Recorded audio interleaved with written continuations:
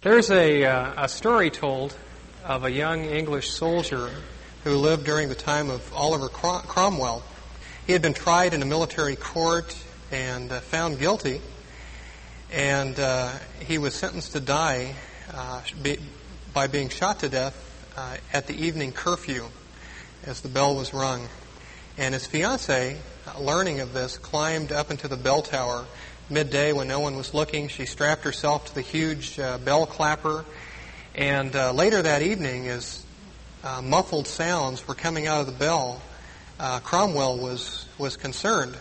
And the order came from him to send the soldiers up into the bell tower to see what had happened. And there they found this fiancée cut, bruised, and bleeding. And they brought her down, and when they had revived her, they spoke with her. And Cromwell was so amazed at the depth of her commitment and love for her fiancé that she would give her own self sacrificially, that he declared the man pardoned and released him and said, "Tonight the curfew will not ring." The thing that strikes me as I think about that story, and I'm told it is a true one, that that's what we all want. We all want to be loved unconditionally. We want to be known and understood. We want to be cared for and to know that we're important in the eyes of someone else. And fortunately we are. And Jesus tells us so this morning in an allegory in John chapter 10. So I'd invite you to turn there with me. John chapter 10. We'll begin by reading in verse 1. Jesus says, "Truly, truly, I say to you, he who does not enter by the door into the fold of the sheep, but climbs up some other way, is a thief and a robber. But he who enters by the door is a shepherd of the sheep. To him the doorkeeper opens. The sheep hear his voice, and he calls his own sheep by name and leads them out. When he has led them out, he goes before them, and the sheep follow him because they know his voice. A stranger they simply will not follow, but they will flee from him because they do not know the voice of strangers." Jesus begins this little story with a very familiar incident. If you've ever been to Palestine, you know that there are sheep all over the place. In fact, it's hard to travel from one city to another without seeing shepherds tending their flocks out in the fields. Back then, shepherds had small flocks, usually 50 to 100 sheep, and it was their responsibility to live with their flock and to care for them. They provided nourishment by being assured that the sheep had green pasture and clear water to drink. They rescued lost sheep from the attacks of wolves, bear, and other wild beasts.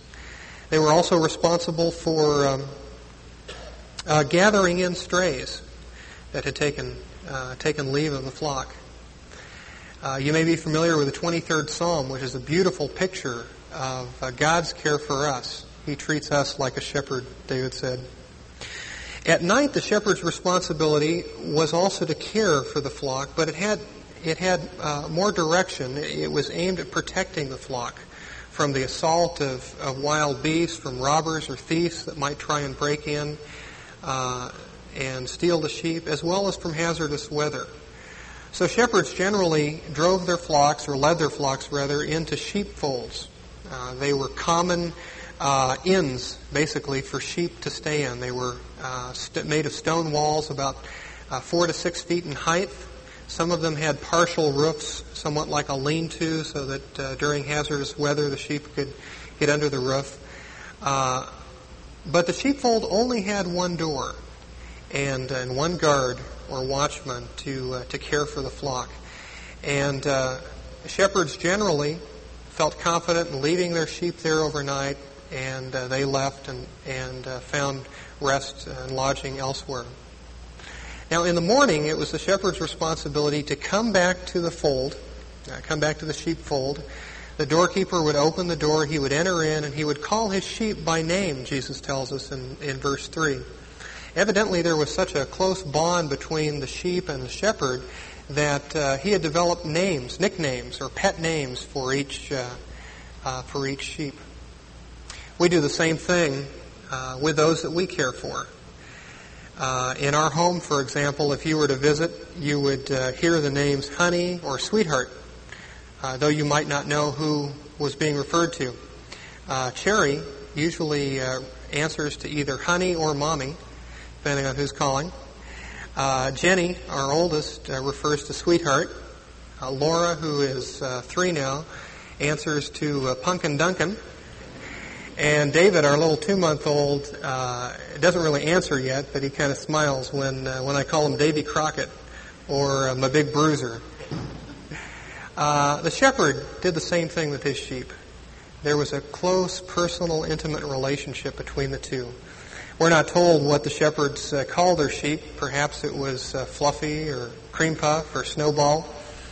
No one knows for sure. But in any case, the shepherd would come and he would call his sheep each by name, and they would divide themselves. They would separate themselves from the sheep of other flocks, and they would come to their shepherd, and then at that point he would lead them out of the sheepfold to find adequate pasture, grazing for the day, and provide for their daily needs. Now, you'll notice that in the allegory, Jesus refers to the thief and the robber, the one who climbs over the wall. Back then, as there are today, there were thieves, men of unscrupulous character who wanted to steal sheep. They would do it in one of 2 ways. Either they would dress up like the shepherd and try and sneak in the door and call out names hoping to attract sheep. In fact, we're told even today of incidents of that happening. Generally, it only resulted in the flock being driven away because, as Jesus says in verse 5, the sheep knew their master's voice and they wouldn't respond to strangers. The other method of stealing sheep took place during the cover of night, when small bands of robbers or thieves would come to the sheepfold. They would climb over the wall and quietly slit the throat of a couple sheep and then hand the sheep over the wall to their associates. Jesus says that the shepherd doesn't do that. The shepherd is set in contrast in this allegory with the thief and the robber. Now, the question that I had to ask myself as I was reading through this past week is, so what? The allegory seems so obvious, so easy to understand, particularly in an agricultural community as Palestine is. And yet there's a curious thing that we find in verse 6, and that's that those to whom Jesus spoke simply did not understand. John tells us this figure of speech, Jesus spoke to them, but they did not understand what those things were which he had been saying to them. I don't think that John wants us to believe that they misunderstood the story on a natural or animal level. I think the problem is that Jesus was directing this allegory to the hearts of the leaders of Israel. In fact, if you look at the end of chapter 9, you'll find that he's speaking with the Pharisees. And there's no hint that the audience has changed here in chapter 10. And evidently, he's directing his thoughts and his comments to the spiritual leadership within the nation of Israel. And they had to scratch their head because they were not accustomed to leading in this way. The Jews were not used to having leaders who cared for them as a shepherd would care for his sheep.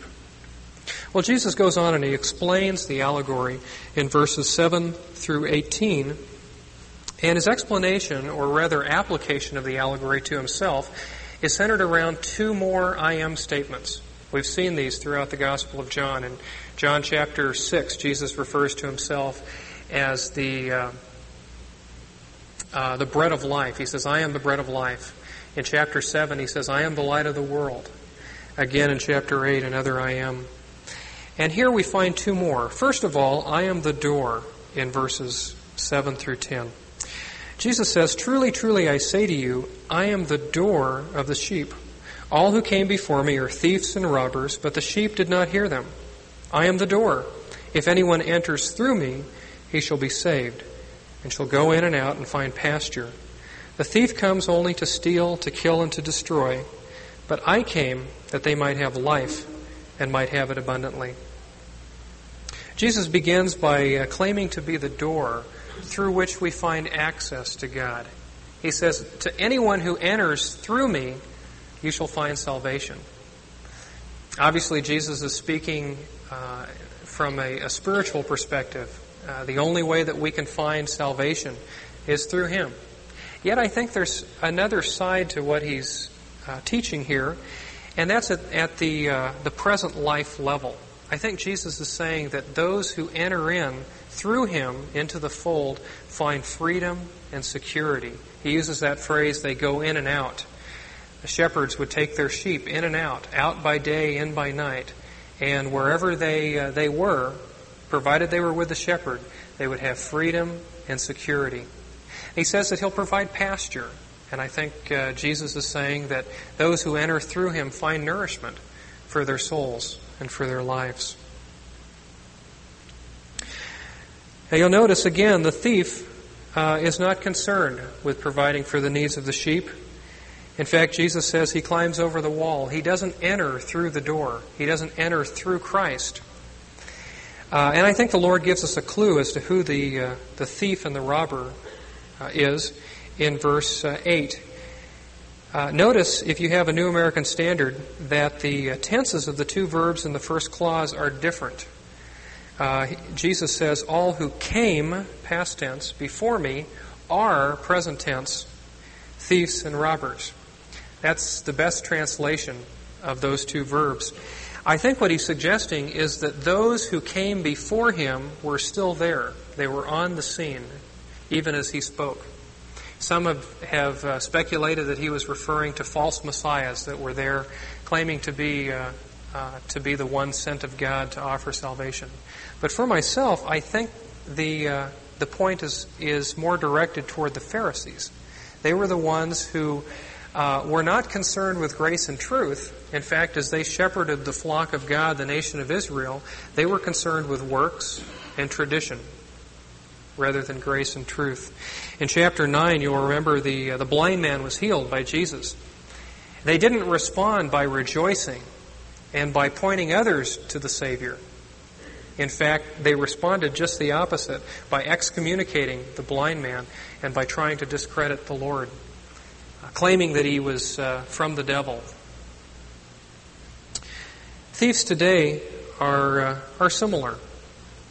Their ploy is to point us towards ourselves rather than to point us to Christ.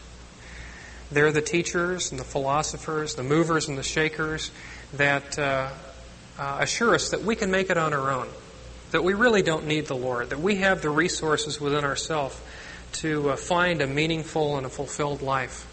I was struck this past week as I watched a couple of the Phil Donahue episodes entitled The Human Animal, that there was an obvious lack of hope in anyone other than man presented. And each night Donahue would end the program making comments similar to, we can do it on our own if we try. And he would walk off the set and there would be an empty chair. And I asked myself, where is God? Are we no more than simply a human animal? Yes, more intelligent than other creatures, but still an animal. Well, obviously that's not what the Scripture says. There is a God who wants to know us, wants to fill our lives, and wants to give us direction and the strength to live above the rest of the animal kingdom. But the thieves exist today, and we find them in our neighborhoods, on the television set. We find them in the classroom and in the media. And their ploy is look to self. It's not enter through the door, which is Christ. Well, Jesus goes on from there and claims in verses 11 through 18 to not only be the door in the allegory, but also to be the shepherd. In fact, in the allegory, it's a shepherd, and in his explanation, he says, I am the shepherd. He says, beginning in verse 11, I am the good shepherd. The good shepherd lays down his life for the sheep. He who is a hireling or a hired man is not a shepherd who is not the owner of the sheep. He beholds the wolf coming and leaves the sheep and flees, and the wolf snatches them and scatters them. He flees because he is a hireling, and he is not concerned about the sheep. I am the good shepherd. I know my own, and my own know me. Just as the Father knows me, and I know the Father, and, or therefore, I lay down my life for the sheep. It's interesting, isn't it, that Jesus refers to us as sheep. You ever wondered why over and over again in the Scriptures we're referred to as sheep? If you've ever been around them, you know that it's not a compliment. Sheep are basically pretty dirty animals, and they're not terribly intelligent. In fact, you may be surprised to know that a sheep left unattended can wander away from the flock, even just a few hundred yards away, and starve himself to death without ever attempting to come back to the flock. So it's critical that the shepherd is there to help him. When I was a boy, my dad bought 3 sheep for me. I had a ram, a ewe, and a baby lamb. We penned them in our backyard. We had about an acre or 2. And it was my responsibility to take care of the sheep, to make sure that they had clean water and clean grass to graze on. We'd move the corral around, and during the winter time, we would give them hay. And I really enjoyed being a shepherd at the age of 8. But an interesting thing happened one night as I was awakened, probably about 3 or 4 in the morning, and I heard some dogs barking, and I really wasn't sure what was going on. I listened and could only hear the dogs, so I assumed that they were barking at a train that usually came by in the middle of each night. But in the morning I learned that they had killed each of my sheep. A pack of wild dogs had come through and virtually eaten them in the same way that the Lord describes here. I remember really being saddened and brokenhearted that next morning as my dad and I went out. We dug some little graves and buried the sheep. And the gnawing thought that kept running through my mind is, why didn't they cry out? If only I had heard the sheep baying, I would have tried to do something. My dad and I would have gone out. We would have shot our guns in the air or attempted to do something to drive them away. But they didn't even have the common sense to cry out when under attack. See, I don't think it's a mistake that the Lord refers to us as sheep. I think we tend to do the same things, and given enough freedom and enough unattention by the Lord, we can make quite a mess out of our lives. We can mess up our marriages, can mess up our homes, and make terrible blunders with our children. We can make a mess of our vocations if we're not looking to Him as the Good Shepherd. Well, the hireling, Jesus says, doesn't risk his life. I had to laugh this week as I was studying. I ran across a law in the Mishnah, which is a collection of Jewish traditions about how to live life. And the law said that the hireling was only responsible to stay and to defend the flock against danger if he saw 1 wolf. But if he saw 2, then that was considered, quote, an unavoidable accident. I thought, how ridiculous. I can just picture myself as a hired hand out tending some sheep and watching 1 sheep come over the hill. And I know my first response would not be to wait, stick around and see if there was a second one following. I would hit the road immediately. Jesus says that that's what the hireling does. He leaves as soon as danger comes, and he doesn't seek to rescue the sheep. And he gives 2 reasons why the hireling does this. In verse 13, he says he flees because, first, he's a hireling. He's a hired hand. In other words, the sheep don't belong to him. There's no sense of ownership involved with the hireling. He's not concerned with losing the flock because it doesn't necessitate all of his livelihood. It's just as easy for him to go get a new job tending a new flock. So he leaves. The second reason Jesus says the hireling leaves is that he's not concerned about the sheep. Literally, he has no care for them. It's no great loss. He's not concerned if they're hurt or if they're killed. But the Good Shepherd, on the other hand, treats them just the opposite. Notice what he says in verses 14 and 15. He says, I am the Good Shepherd, and I know my own sheep, and my own know me. You see, with the Lord, there's a sense of ownership.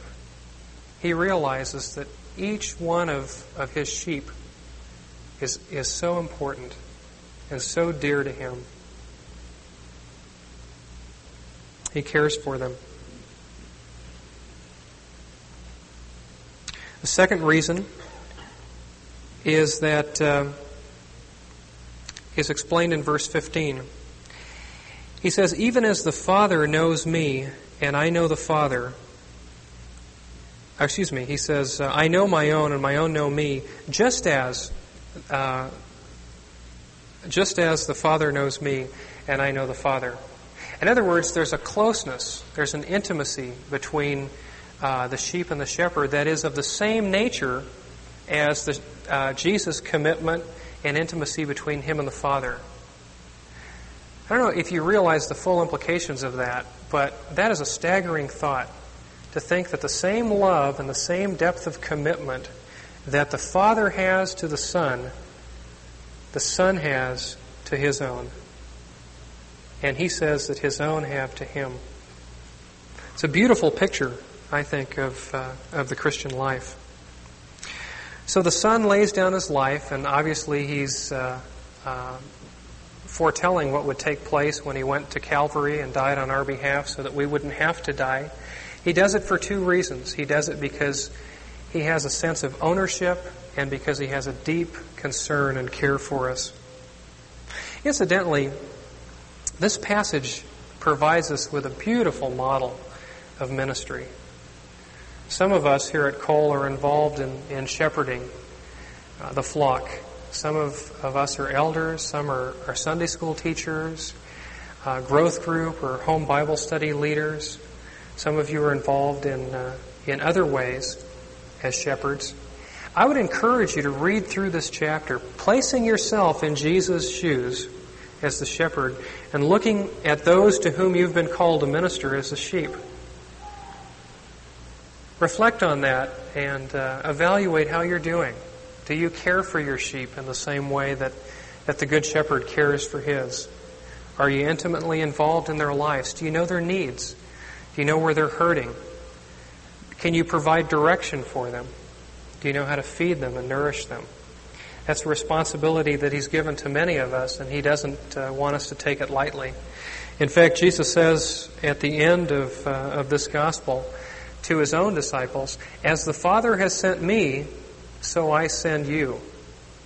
In other words, his pattern of ministry is to be ours as well.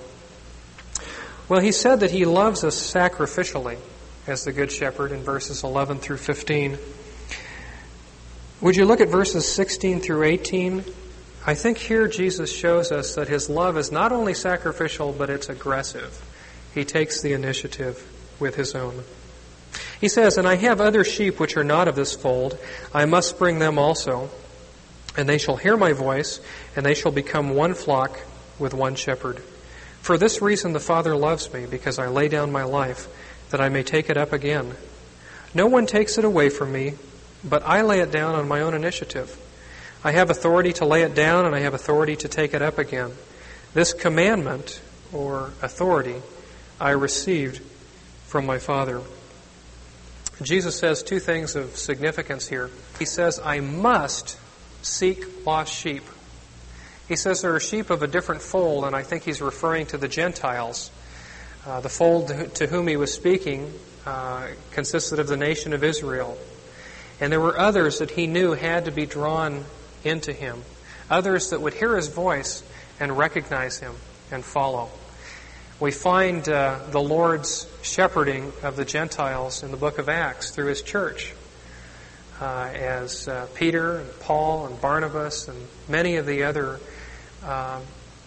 early church missionaries went out and brought in others to the fold. The Lord says, I must bring other sheep, and He aggressively seeks them out. The interesting thing is that I think He continues to do the same thing today. I think when we stray away, when we choose to walk away from the Lord, to begin to sin, He seeks us out as the Good Shepherd that's looking for sheep that are straying too far and about to harm themselves.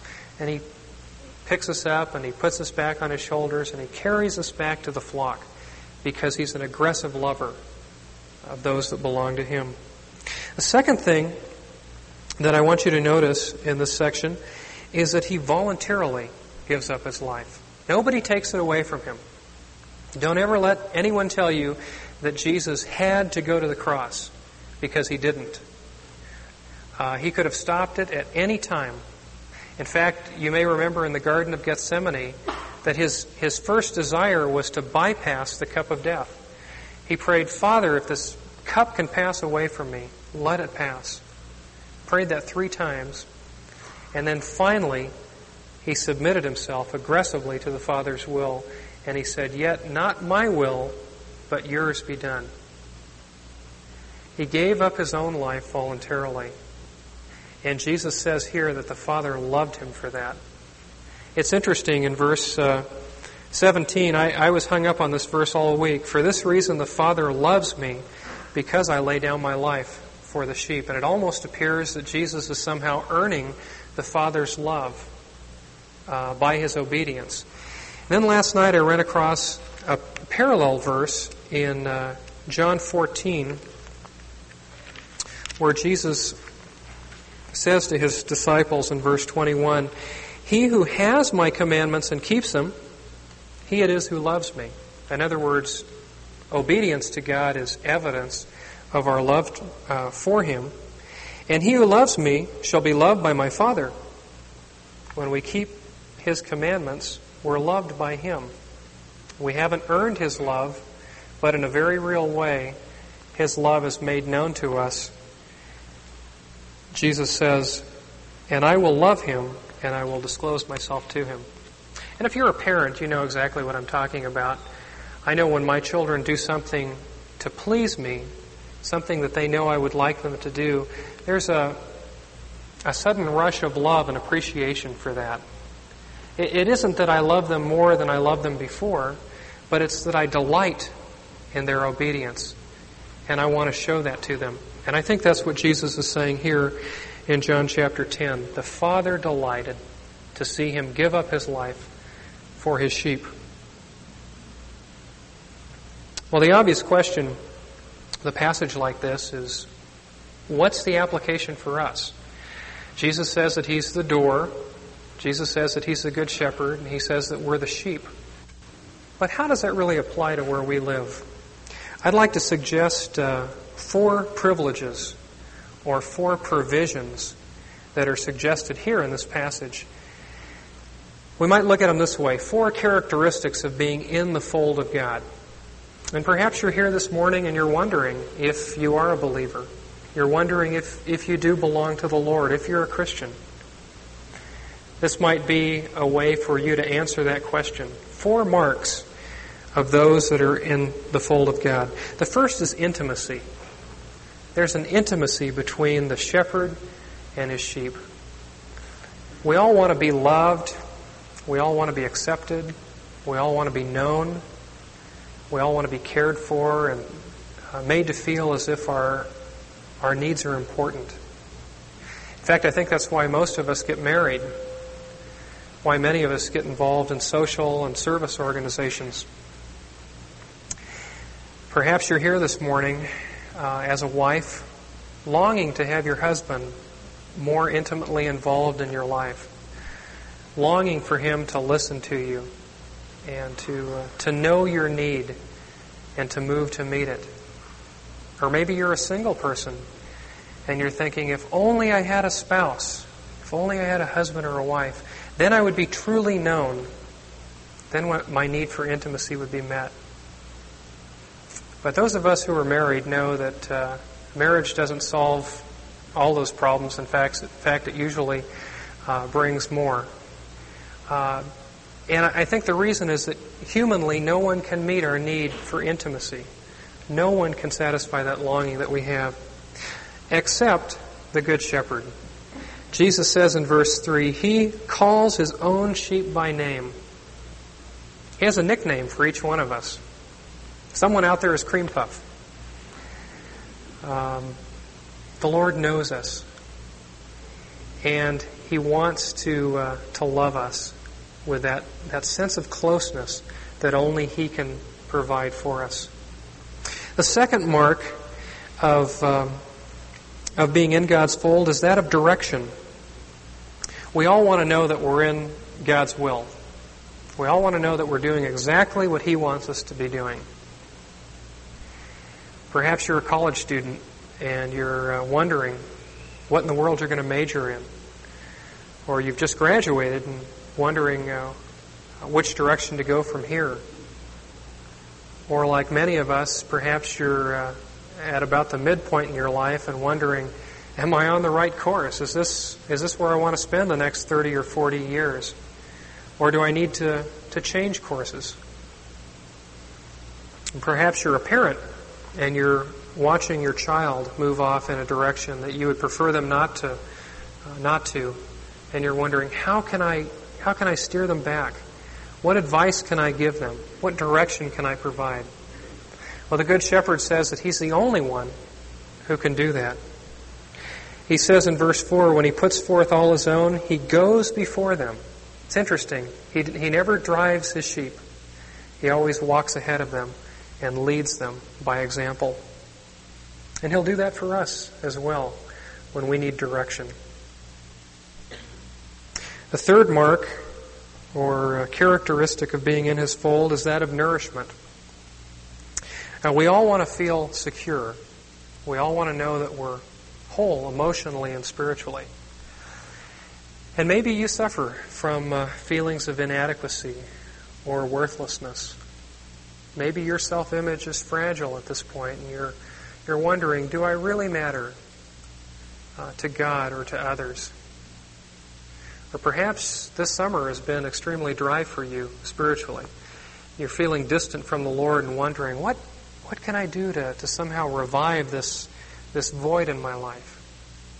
Well, the Good Shepherd says that He will direct us. Verse 9, he says that the sheep go in and out. There's both freedom and security. And He also leads them to green pasture. He wants to satisfy our needs to feel whole and to feel worthwhile and to feel full spiritually. Well, fourth, there's the mark of protection. When we're assaulted by the evil one, we want to know that we're going to be kept safe. And sometimes it's not through the unseen dangers of this life, it's through the seen. Some of us are struggling financially. Some are wondering how we're going to keep our heads above water, how we'll feed our families from 1 month to the next. Some are wondering how long the job will last, or if there will be a job. Some of you are single mothers that are trying to raise your children on your own, and you're wondering, how in the world am I going to keep my kids from growing up with a fear of divorce or a fear of marrying themselves?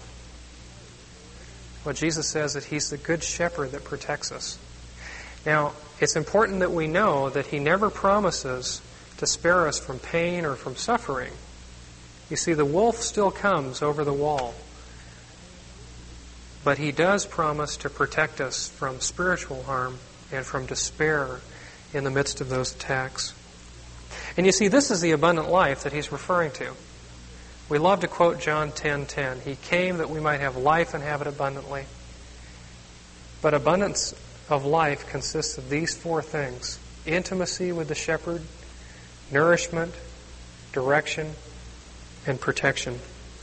Larry Crabb, in his beautiful little book, Effective Biblical Counseling, says this about the abundant life. He says, Christianity was never intended to be one laugh after another, The abundant life which Christians walk countless aisles to find is not the comfortable, problem-free existence most of us are hoping to receive. It's a life of warfare, a struggle for God against Satan, sometimes a life full of disappointments, heartaches, and suffering. If so, what's so abundant about it? He goes on, simply this, the knowledge that we belong to the God of reality. There's our intimacy. That we're living a meaningful life under the guidance and control of a caring Savior who will one day bring us into eternal rest. There's our nourishment, our direction, and our protection. And Jesus is the only one who can give it. The world can't. And I guess my question to each of us today is, what are we looking for or looking to give us an abundant life? Are we looking to our mate? Are we looking to our work, our vocation, our hobbies? Are we looking to the abundance of our possessions? Or are we looking to the Lord Jesus? We all long for that. We all long for intimacy. And perhaps you're sitting here this morning recognizing that you're outside of the fold of God. I would suggest that today's the day of salvation. Today's the day to enter in through the door which is Christ, to count on Him, to confess your sin, your waywardness, to ask Him to be your shepherd and to believe on His death and resurrection on your behalf. Or perhaps you're inside the fold of God but feeling somewhat separated from the Good Shepherd. I challenge you to ask Him to enfold you with His love, to renew that sense of intimacy that we once had with Him. He wants to be our Good Shepherd, and like it or not, we're sheep who need one. Let's pray together.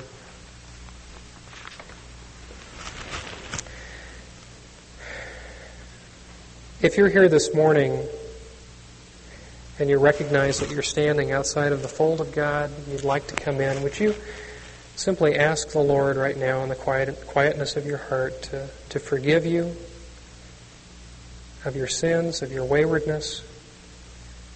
Would you acknowledge your faith and belief in Him as your Savior and as your Good Shepherd? Thank you, Father, that you're in the business of enfolding us with your love. Thank you that you meet our basic needs. For those of us who are in the fold this morning, we ask that you would simply renew again in our own hearts the commitment that we have to hear your voice and to follow you. We trust you to enfold us with your love and to renew to us that fresh, intimate walk with you that we all desire. And we ask this in Jesus' name.